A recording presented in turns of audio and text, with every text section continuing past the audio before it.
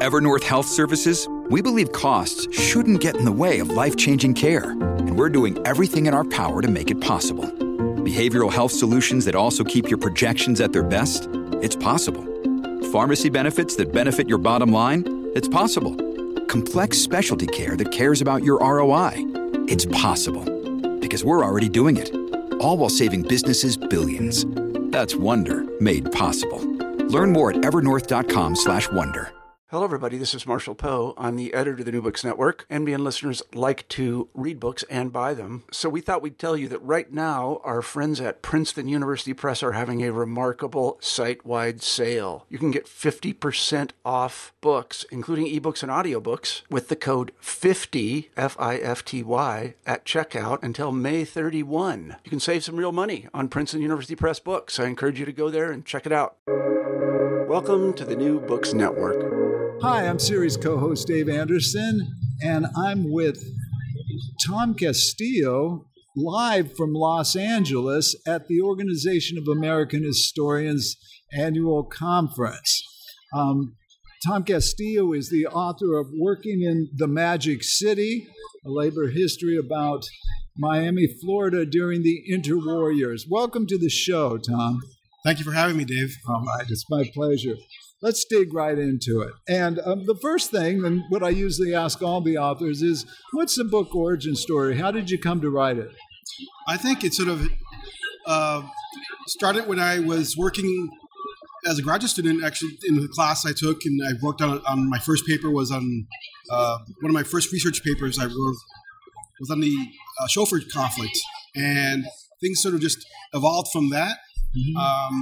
But I think deeper, it has to do with what I write about in my preface, where I talk about sort of my own work experience and observing my parents, observing my dad. I worked with my dad as a construction worker when I was 12 years old, 12, 13, 14 years old, and many more years after that, actually, several more years after that, in the summertime. So I kind of get a sense of about work and the precarity of work, and that piqued my interest, and I think I continue sort of to think about that.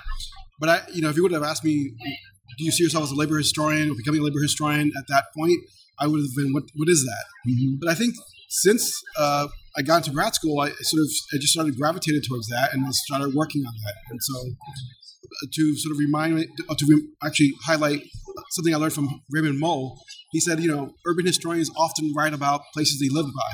So I think that sort of worked in that And you grew up in Miami, is that correct? Yes, I did. Well, I was born in New Jersey, but then I moved when I was 7. Okay. And your parents, what are their backgrounds? So my father's from Colombia, and my mother's from El Salvador. So I was always around Cubans. We were never in a niche with like Salvadorians or Colombians. And in fact, only afterwards, when I was going for my PhD, when I would go back to Miami, there were more Salvadorians that were there. So I always like to sort of say I ate pupusas and arepas, the two sort of corn dishes that are from those two different cultures. Arepas are Colombian and pupusas are Salvadorian. So I would eat those when I got back, because the Salvadorian restaurants started opening up when I started going back in the 2000s.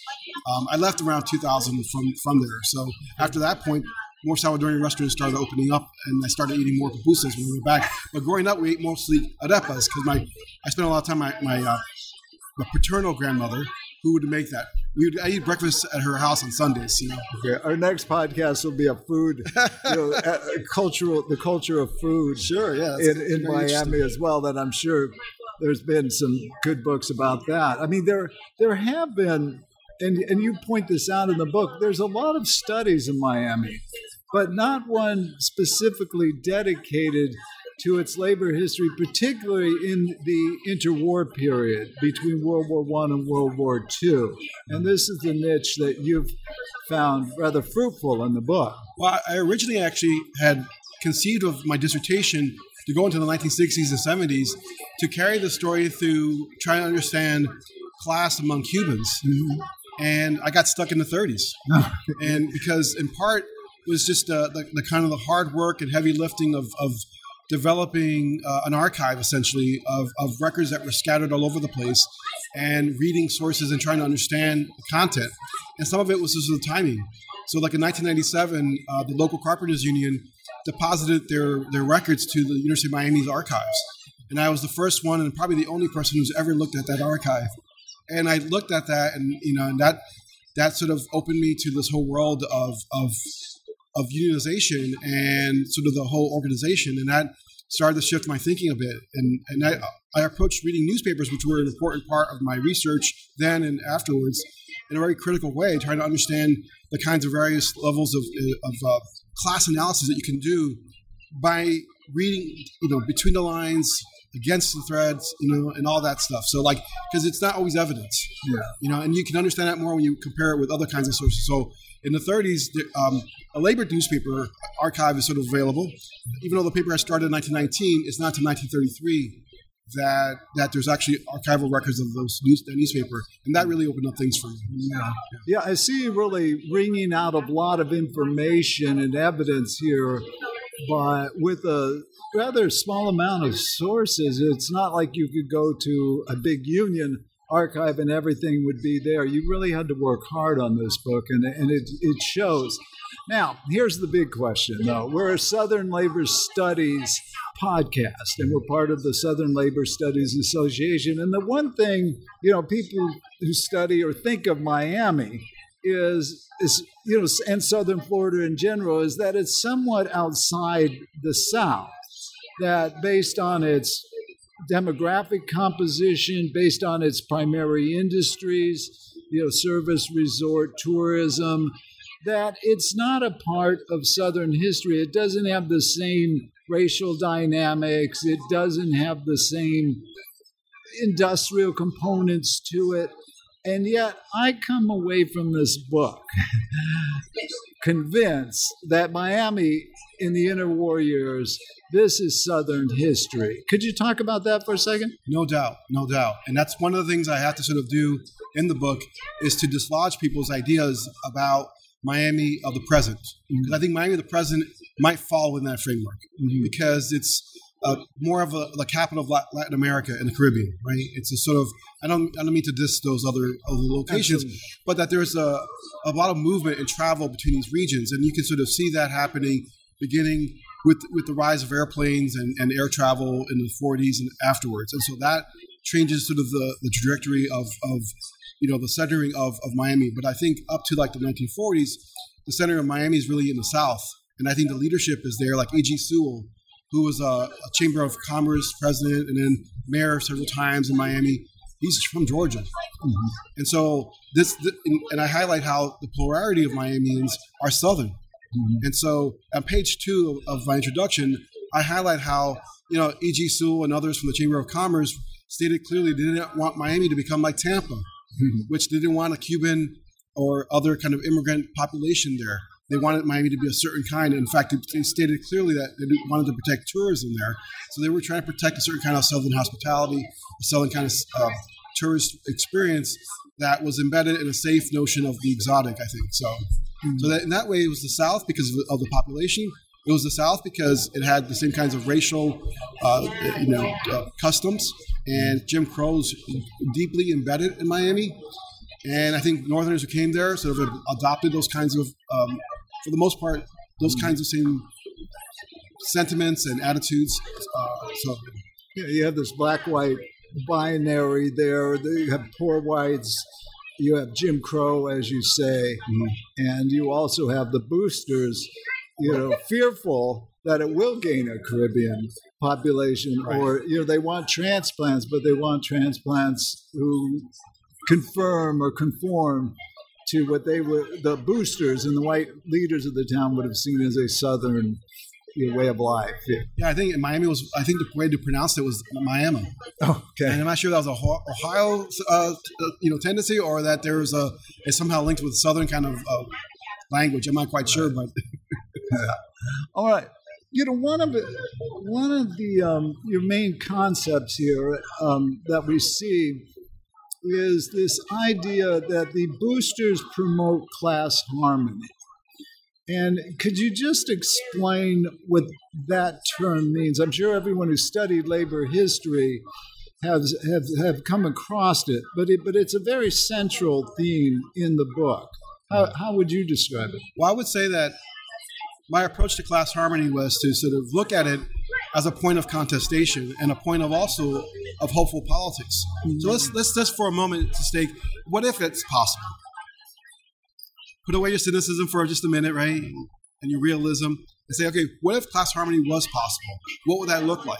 Mm-hmm. And that's where I found the roots of the possibility of moral economy. Mm-hmm. And that's where you could see sort of the nature of how workers, labor unions were pushing for a living wage, for shorter hours. And when I discovered, for example, that carpenters were getting double pay for working overtime, and I discovered this in the carpenters' records in the University of Maryland sort of National Archives, I was shocked to see that was something that was possible. Because usually we've all understand the overtime to be time and a half, but that was double overtime and double pay. So what that suggested to me was that they were making a claim.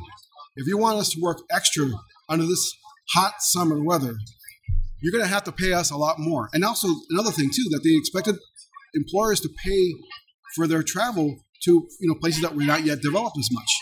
So it was an understanding that in order for this economy to work and for this development to occur, you're going to have to incur the costs of us working for you and for all the aspects of it. So it's going to be, it got me pushing my thinking about moral economy as a way to understand the 20th century. And in that way too, I think moral economy became something that was a big part of the class harmony in my viewpoint, in the sense of that it's the one end of it, the radical side of it. Now, as far as the boosters, yeah, they embrace that hokey sounding framework of class harmony, but essentially accepting and embracing a very stark class hierarchy.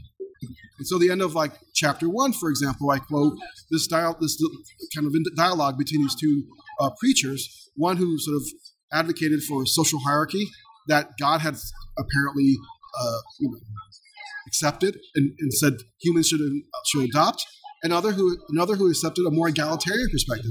And while that may not have been linked necessarily to any of the discourses or the battles that were going on, to me it was symbolic of that very dynamic that was occurring as far as trying to make this a city that was for workers, trying to deal with a city that was not yet quite developed and trying to fight with developed community, while at the same time dealing with a population that often was not caring what was actually happening there, the tourists that were coming in, that floating population that was going out, even the temporary workers that were working there.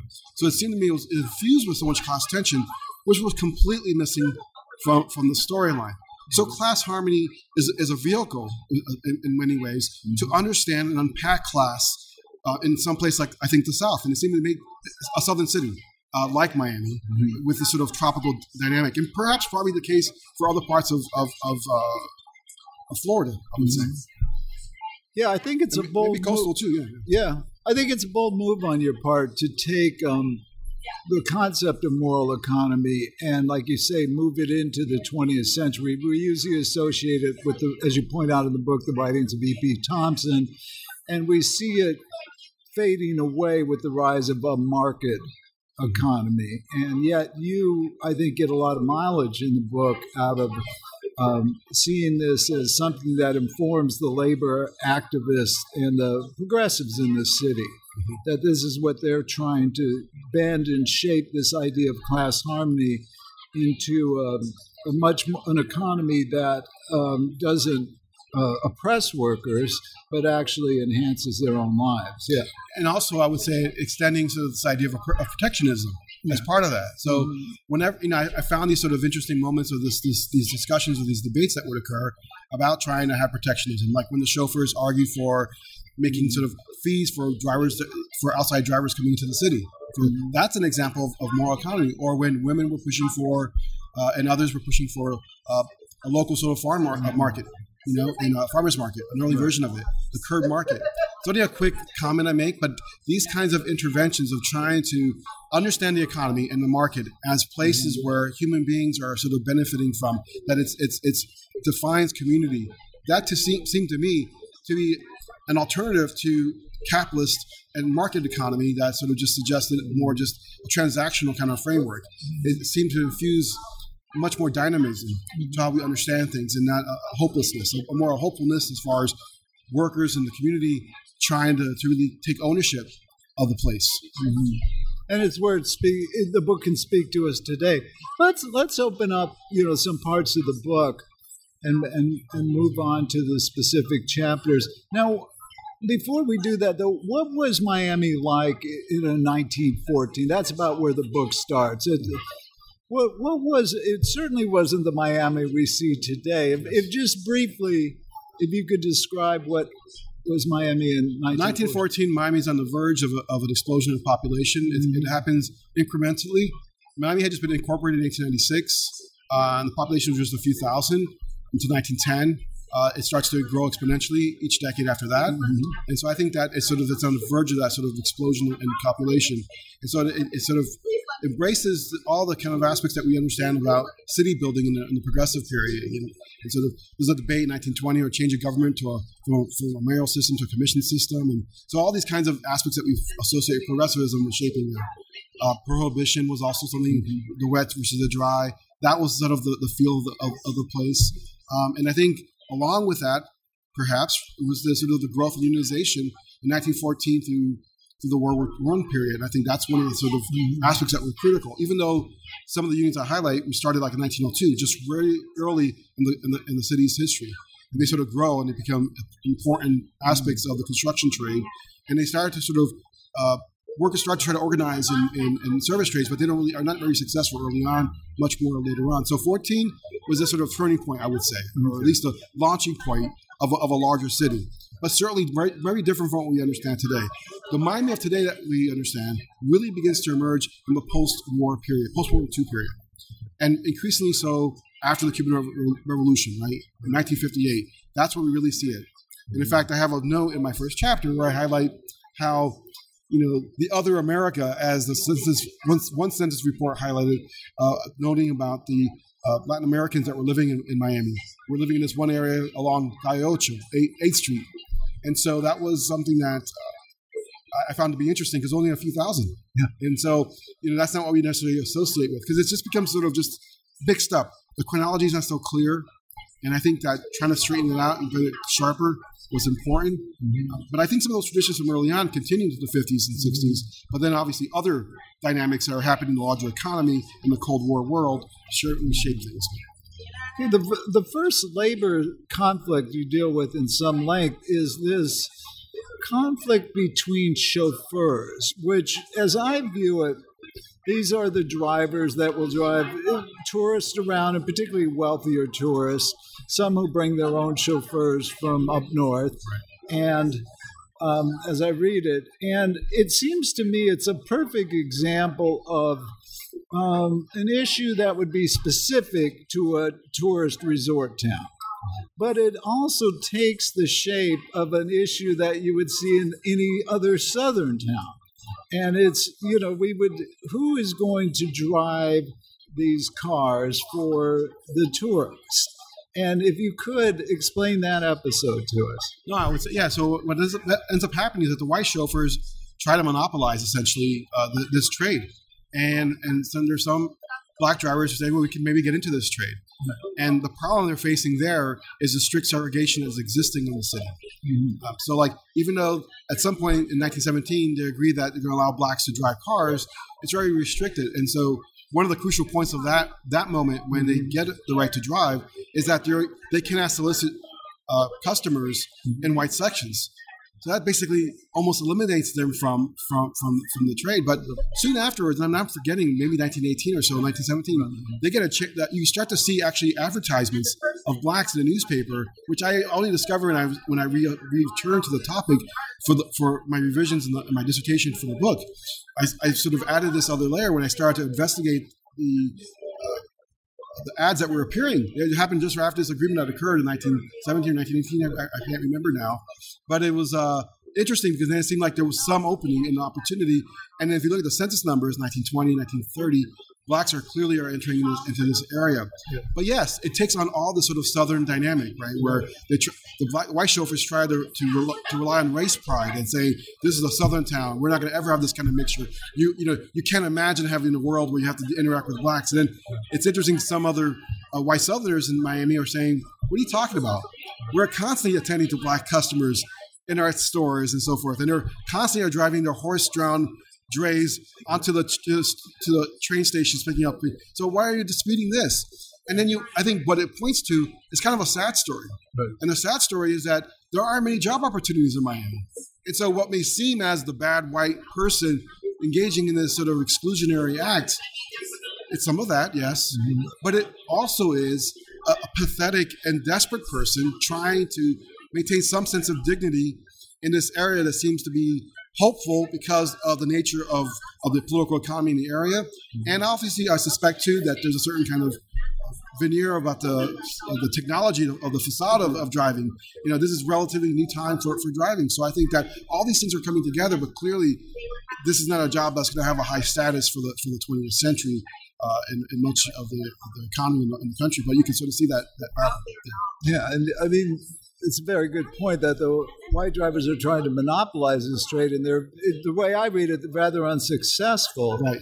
And it's done that because the white elites in that are the ones who determine who will drive this new technology of the automobile. Right. But underlying there is the sort of the larger kind of debate about open shop and closed shop. Right.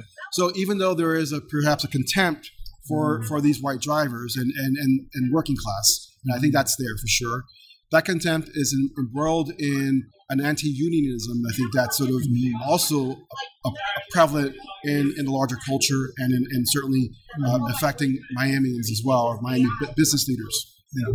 Well, and the next episode you go to speaks directly to this debate over the open shop in the 1920s as employers, as they understand it nationally, it's become a movement to not hire union workers, and specifically where this plays out is in the construction trades. Yes. And Miami, as we well know, has this massive real estate boom in the 1920s, and throughout the period you look at, I mean, it's a boom and bust economy.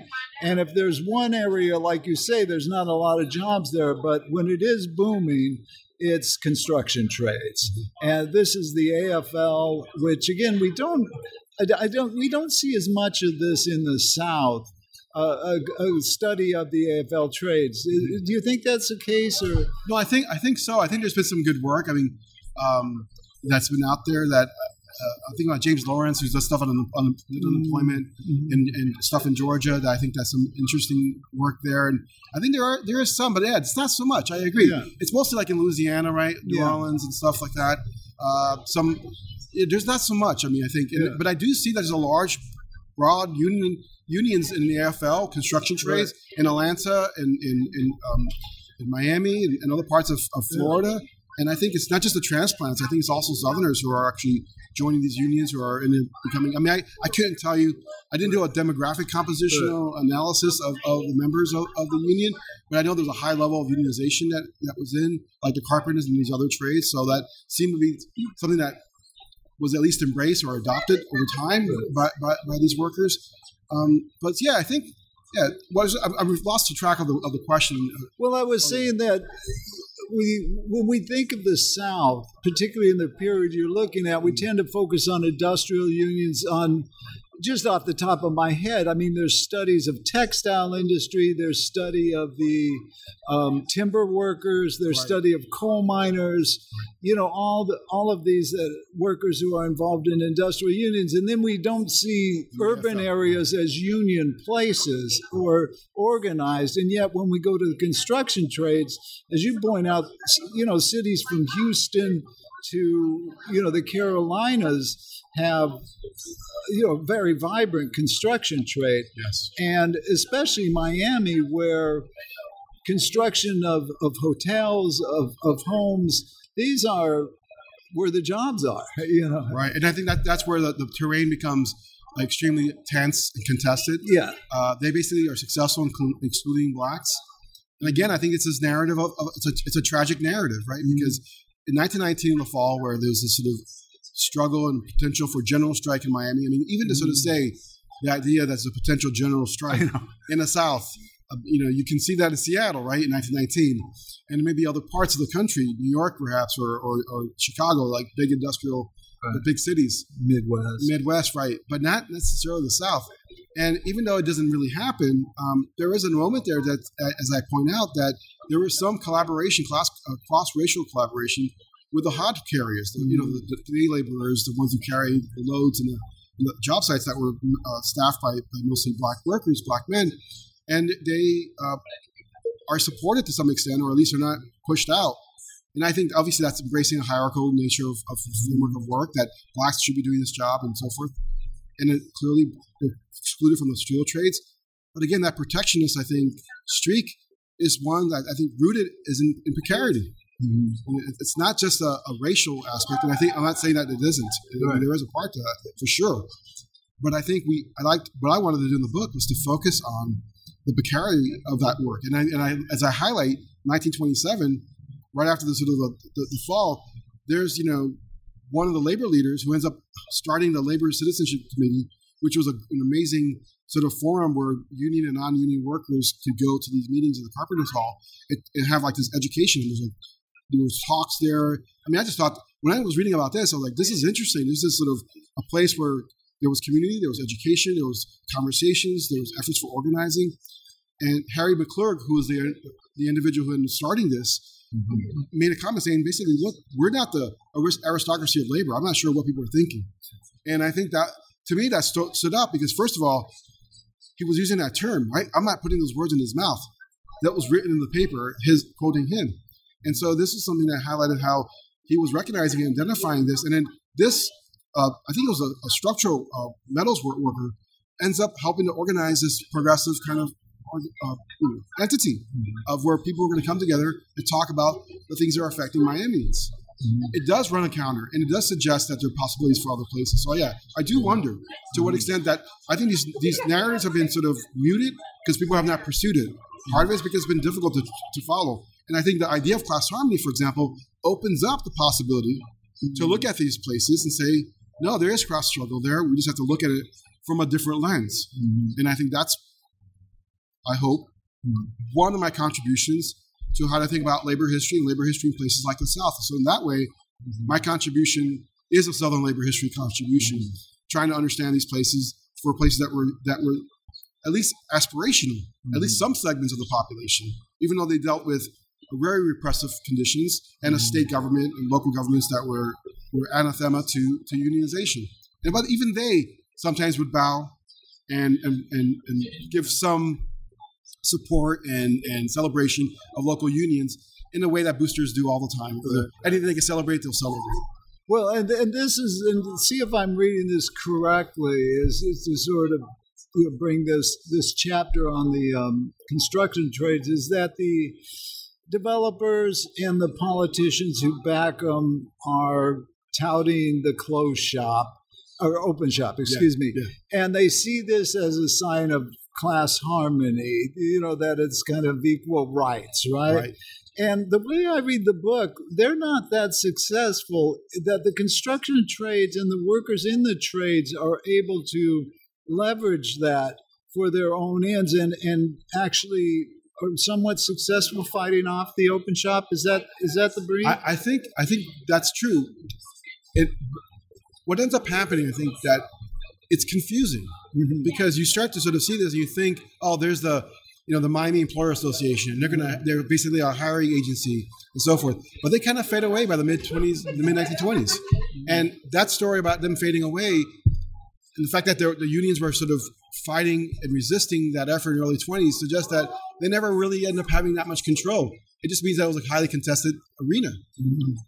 It just depends on where you were. If you want to stop the story of just seeing the Employer Association ad, it tells you that they've won that. But I think it's not definite. And I think that's the thing.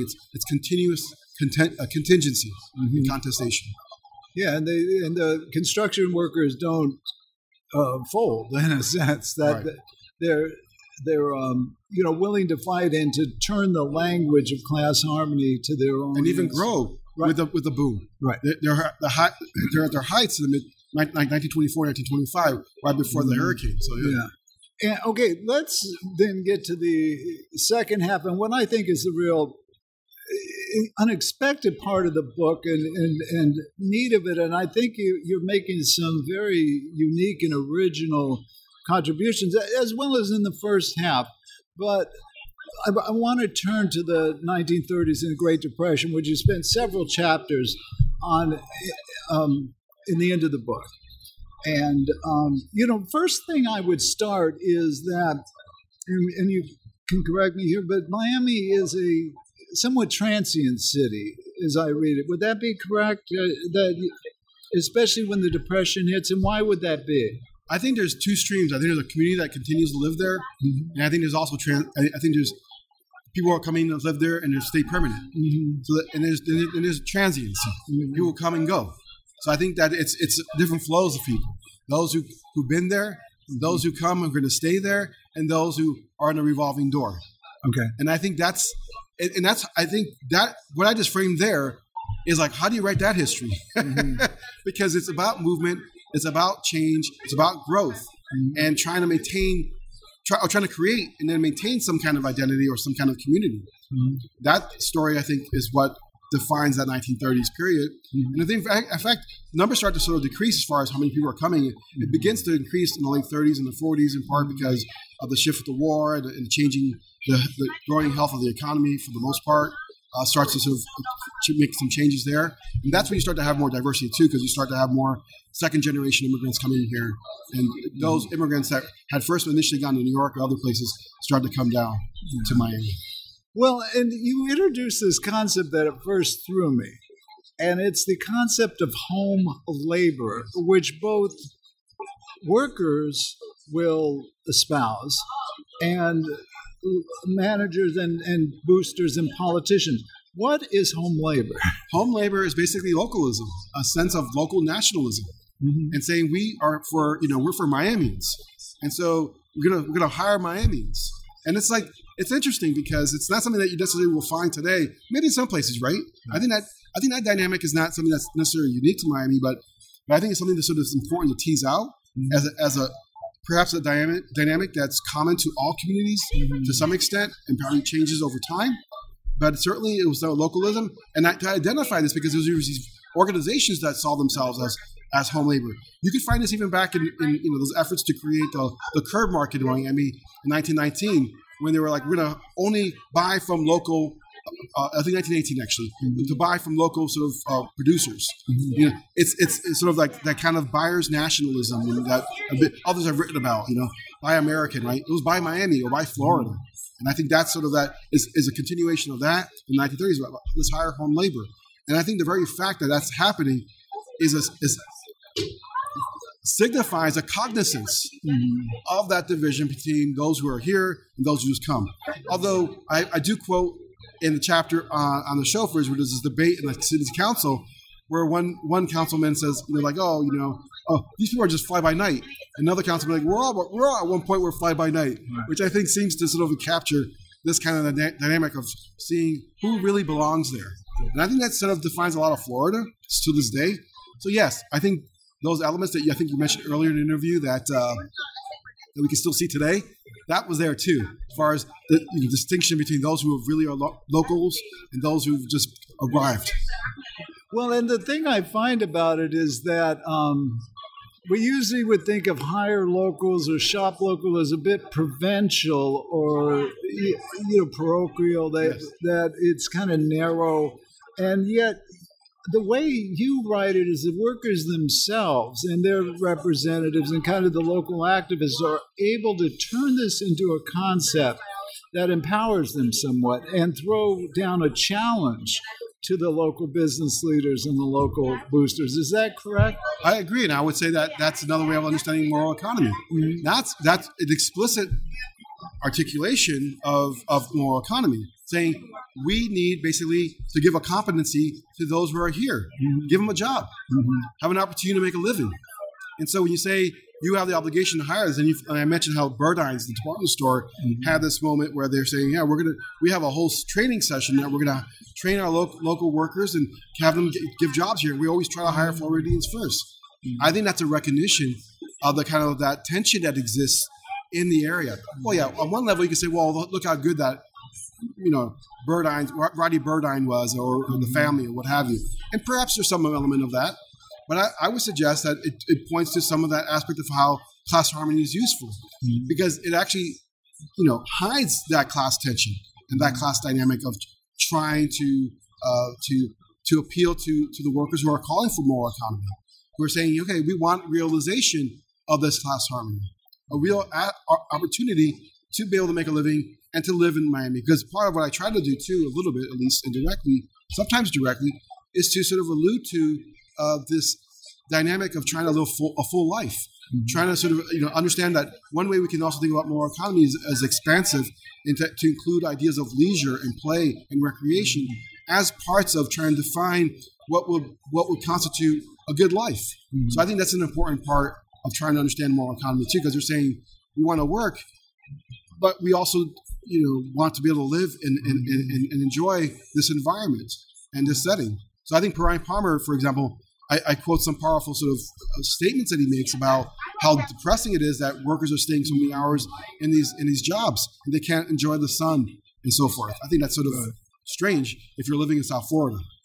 Well, yeah, when you usually hear class harmony language, especially in tourist towns, it's from boosters telling workers not to strike, not to be activists, not to say bad things about the town, to trust us, let us be your leaders. And what your research has shown, and this is, I think, one of your great achievements with the book, is that how workers are able to turn that to their own purposes. If you want class harmony, here's what we need to be a part of this harmonious community. Would that be correct? I agree, and I think what's hopeful about that is it opens up a whole arena for class struggle. Mm-hmm. Because I think too often class struggle can be framed in caricature terms, at least from the right, in that you have to embrace some kind of Marxist class orientation. Mm-hmm.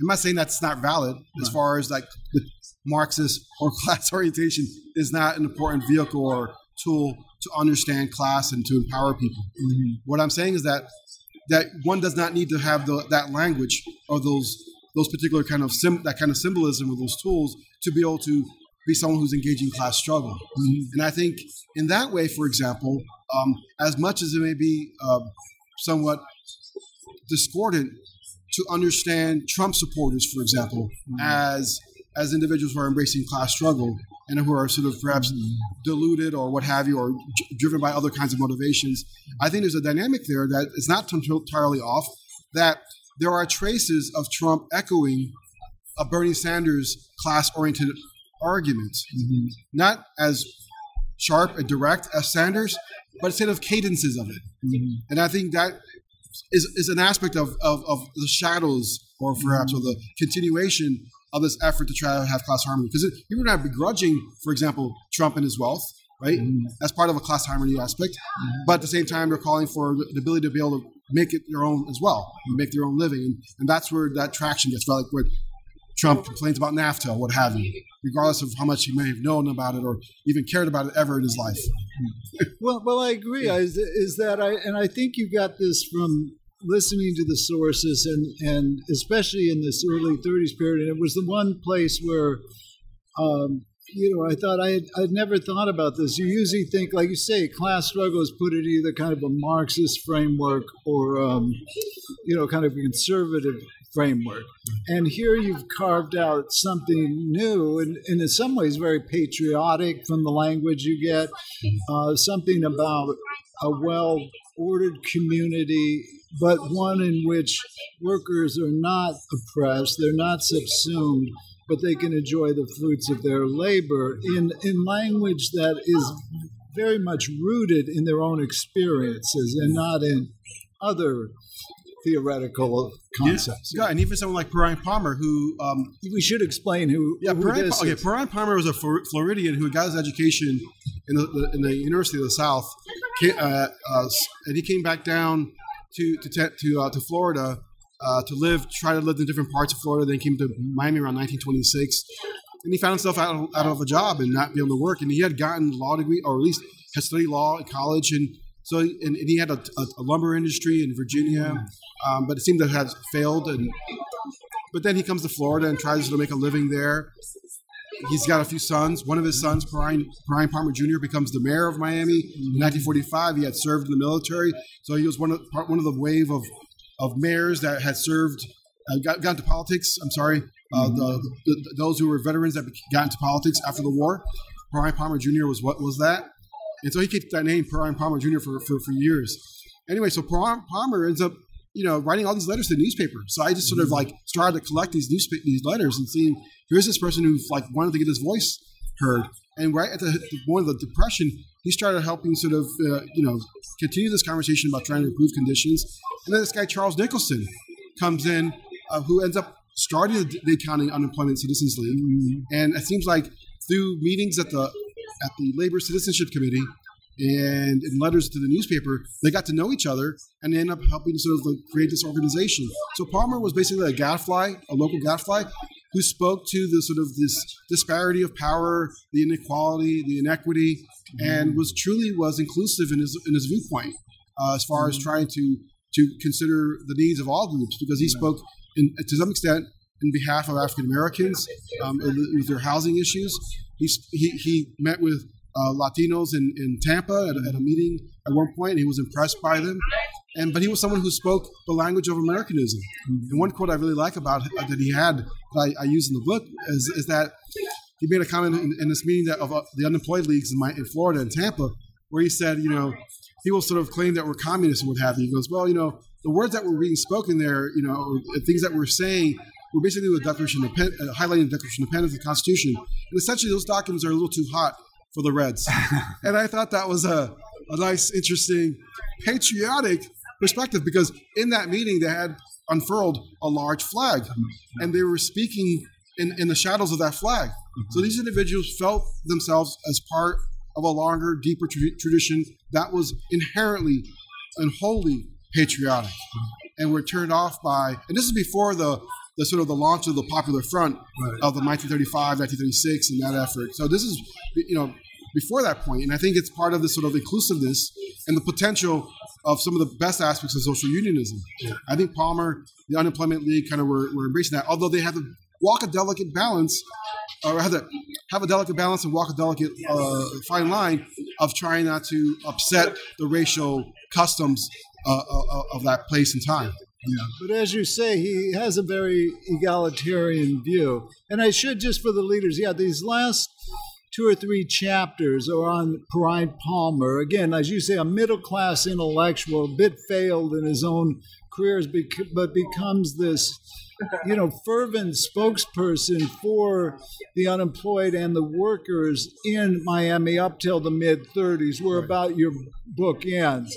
And also the organizations in defense of the unemployed. In some ways, you connect Miami to other movements that you have, like in Detroit or in New York, and those are usually communist-led.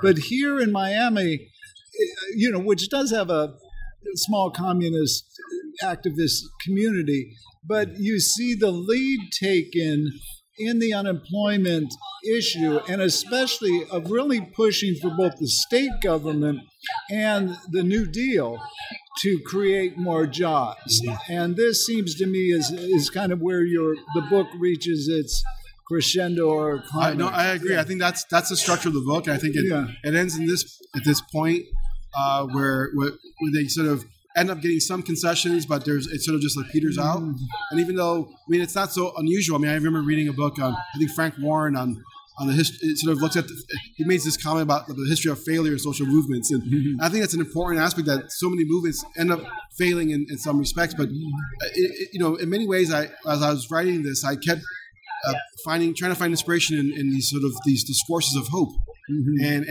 the ideas of outrage, and how people continue to push forward and keep trying to call for change, even though so much seemed to be impossible, or you're dealing with people who just seem to be tone deaf and not understanding what's going on, and you can see the frustration is palpable, but the hope is there as well. And to go back to sort of the idea of patriotism, part of that patriotism was the sort of sense of belief in the possibilities of the abundance of America, right? And I think so. I bring in technocracy, for example, and this sort of effort to sort of embrace a viewpoint that we just need to organize our resources in a much more effective and efficient way to help all people. And I thought that to be something that was important. That sort of fed this kind of movement and fed the effort to try to find a solution. Well, and when you think about the 1930s, we think about like Francis Townsend movement leading to Social Security, or Huey Long, that there were these kind of leaders that emerge in the mid-30s. And I had a tendency to connect Palmer and this unemployed movement, their demand for public works and their demand to put the unemployed to work and the demand for government intervention in the economy. They may look like movements that failed from our perspective, but at the moment, the possibilities were there for a much more expansive programs, and they almost seem like crackpots, or I guess with his letters to the editors today, he could be easily dismissed in his groups. But in the moment, as you show, you see them as very serious advocates for different ways to employ American abundance or to spread it out. No, and Palmer had taught me so much too. I mean, he was reading broadly and widely. He was keeping up with what was going on in Congress. Right. I mean, this is someone who was educated and was connected with these flows of information. I mean, I've learned about Brunson and Cutting and other Congress people, and the idea of like a Republican congressman from Colorado, I guess it's Cutting, who was calling for the nationalization of banks. Like, who would have really have known those kinds of? He was in tune with this, or even technocracy was something I didn't really quite necessarily know. But I think Jason Smith wrote a book about liberalism and sort of the New Deal, and highlighting how it sort of seemed like it's fascinating how Palmer was echoing what Smith was saying at one point, saying that all these efforts to these public works in Miami are not necessarily trying to help out the unemployed. They're helping out the economic development and growth, but not the unemployed and the needs of the unemployed. And it speaks to how sort of the sort of this idea of like social Keynesianism was not something that was really being embraced. Later on, military Keynesianism is embraced, and a sort of commercial Keynesianism is embraced. And that's sort of the kind of the ground, the seeds are there in the New Deal of embracing those other two. But there was efforts and dreams of hoping to embrace a social Keynesianism. Mm-hmm. And I think you see that spirit. And in fact, what I really found too fascinating in the research of this book was learning more about the National Recovery Administration, the other NRA, the earlier NRA, in many ways. So I tell whenever I use NRA with my students, they think I'm talking about the National Rifle Association. Right. It's the National Recovery Administration. And that the NIRA, the National Industrial Recovery Act, had all these provisions to try to improve working conditions. And I was surprised that helped trigger all these different movements. And my suggestion, we know that unions were organizing and so forth, but I think there's a groundswell throughout the country that for a moment there, many believe that they actually now have someone on their back to support them in these fights against the local feudal lords, essentially. And I think this is interesting because there's one moment I mentioned in the book where the Chamber of Commerce minutes are missing between 1933 and 34, and an otherwise complete, minutes of the organization. And it's, I think, during this moment, 33, 34, in the heat of the National Recovery Administration and the efforts to try to apply local codes and the pushback that they're missing. I don't know. I mean, I can't say, but why was that 1 year missing when I would have loved to have seen that particular year? Because of the efforts that are happening. Yeah, your book reminds me, as I was reading it, is that I think some early labor historians of the South, or sort of the new labor history of the South, did look at the NRA period in textiles when we had the general strike, and in timber, or few we see this. But it's once it's ruled unconstitutional by the Supreme Court. And then once we get industrial unions, we forget that there was a radicalism or progressivism inherent. And it made me thinking, I got to go back and look at the NRA period here. Yes. Because there were, a lot more movements and a lot more support. And it was also a way to get business in line with a program that would be more taking care of the community and listening to workers' situation and being responsive to that. And I like the way that the leaders you show, both in Palmer and his group, and then later in the unemployment leagues that they have there, that this is before the Wagner Act, and you're seeing a lot of activity there. Right. Yeah. Now, if I could just add one thing, Sure. I would like to definitely mention the Hobo Express. Right. It's one of my favorite chapters of the book, and it's one that I feel like it kind of spoke to, so that dynamic of that. What was the Hobo Express? Oh, the Hobo Express. So the Hobo Express was essentially this law and order kind of mechanism where it was invented by a local detective, essentially, that any sort of transient that didn't have means or didn't have a job, or didn't have like money or didn't have a job, they would be basically put in a patrol wagon and sent out to the county and then kicked out. And so then the northern counties like Broward and Palm Beach, of wrath, right? Yeah, they were in other. So what ended up happening was that the Dade County would send Miami would send their unemployed or the transients to the border of Dade County to Broward County. Yeah. Then Broward didn't like this, and they started their own Hobo Express, and they then would make an arrangement. They would pick up those and they take it to the end of the other side of the Broward County to Palm Beach. At some points, they get all the way as far out to the border of Florida. So that chapter discusses this effort to control the population in a sort of apparent crisis. Now, it wasn't that this was sort of just happening during the New Deal. It actually was instituted in the new city charter in 1921, where the state government was going to be empowered to do this. Mm-hmm. And I think in part because they probably were reacting to, I suspect, earlier movements that were going on in that economic depression after the First World War. So I think they were reacting to that because that was a provision that was added that was not there in the 1913 city charter. So you can sort of see an adaptation and a consciousness in trying to deal with movement of people into the city, and one that's very sort of ruthless and treating these people in a very, violating all their civil rights.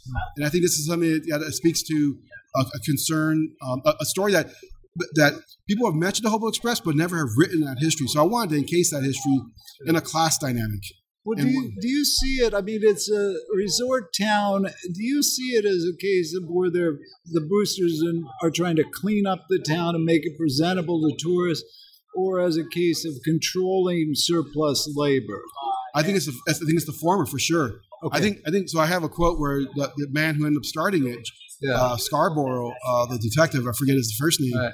He has this incident where he has a run-in with a local construction workers because he had a side business where he did some construction work, and he said, like, if anyone crosses into my territory here, I'm going to use my gun. And so he was going to protect home labor, but he was against unionized labor. Right. So he was clearly benefiting from non-unionized labor and perhaps even bringing in workers. Yeah. So I don't think he was, but he made the comment that the reason the Hobo Express was necessary was to protect local labor. Yeah. And I think he was disingenuous about this. Right. I do think it was an effort to try to protect the tourist trade, very much in the same spirit of Sewell saying that we don't want cigar workers to be coming here because we don't want to sully the area. So I don't really believe that they were trying to control workers from coming into the city. Yeah. I think they were trying to control the appearance of the city. Okay, so and your book ends in mid-30s. You do have, a few lines and a few paragraphs on what happens, and just to move into the 40s and afterwards, what is the upshot or outcome here for Miami? Obviously we know it's a center of the Red Scare. Florida is the first state to pass a right to work law. Does these measures succeed in quelling workers' demand for a class harmony on their terms, for a progressive class harmony? And do the boosters and developers and resort owners do they get their view of class harmony? What is your? I think that story needs to be written, and so that's what I'm working on in my next project now on the history of right to work, because I feel like this book is like the first half in many ways of this like longer story, and I think that I suggest in the epilogue or of the book that there is an effort to continue this dynamic of workers organizing. I think they're very much rebuilding this movement of workers organizing on all kinds of fronts. So I was just looking at some research I had done recently because I'm working on this project now, but that there's a lot of different kinds of service trades like dry cleaners and so forth who are organizing. Bus drivers are organizing. And these efforts in that 45, 46 strike wave, they're involved in that. In the 1950s, there's this very successful unionization of hotel workers in Miami Beach in the 1950s. So I think there's clearly a groundswell of workers organizing. And the restaurant workers, Local 133, continues to sort of have this effort. And so in the 1950s, I was reading this sort of pamphlet they had where they're doing a reflective history about like trying to understand the history. Now, that union organizing originated in 1933. Mm-hmm. And the people who were writing the history in the 1950s they were saying that we wish we still had some of the old timers, which is only about 20 years later. But it speaks to the sort of the constant movement of people and a sense of sort of constant change, right? And not knowing exactly what's happening. In fact, my piece that I wrote for Metropole on the hidden labor history of Miami, or rather, what was the word I was using? The archaeology of Miami's labor history.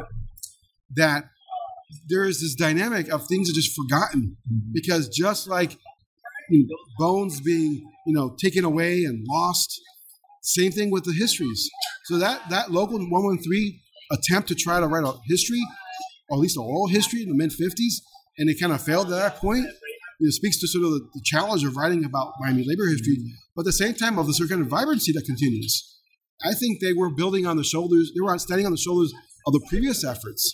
I think writing this narrative is important. Now, I think the story changes perhaps by 58 and afterwards with the movement of Cubans in there. But one of the reasons why I want to take my story to the 70s, because I suspect that those efforts continued in the 60s and 70s. I think the garbage trade, the workers organized in Miami as well in the 1960s. There's not anything really written about that. We know teachers organized in Florida. So we know that the workers are organizing in Florida, and there's continued effort, even with the right to work amendment that's there. Now, clearly, the efforts to sort of to undermine unionization is continuous. It's getting more sophisticated. It's strategic. It's persistent. So I think that continues, and I think that sort of undermines unionization. But I would suggest that my sense is that, well, I'll guess here in a little bit, that Miami is probably more of a union town in the mid-20th century than probably anyone would ever imagine. Yeah. And I think it's because if the hotel workers were organizing, the dry cleaner workers were organizing, restaurant workers were organizing, retail workers are organizing to some extent, and construction trades were organized. And that sounds like a pretty organized city in other areas too. Longshoremen were organized. There was a reflective piece that was written recently about the Black Longshoremen Union chapter, written in the Miami Herald about a year ago. And they were talking about this longer history. Well, they've continued. So I think part of this is that the history of class is too often a painful one, and the story of repression and sort of a forced amnesia. Well, very well put. And again, like you say, that's another book to be written. But this book is, I think, an accomplishment. It challenged my preconceived notions. The way you bring in concepts like a competency or a moral economy, the way that you tease out the meanings that workers and their representatives and activists redefine class harmony. And I cannot recommend it enough for our readers and our listeners. And I wish you the best of luck on your new projects. And thank you for joining us, Tom. Thank you so much, Dave. It's been really a pleasure talking to you. All right. Thank you. Thanks for listening to Working History, a podcast on the New Books Network channel, New Books in the American South. Email us at workinghistorypodcast@gmail.com and find us on Twitter at Working History. Working History is a production of the Southern Labor Studies Association. Learn more and become a member at www.southernlaborstudies.org. Thanks for listening.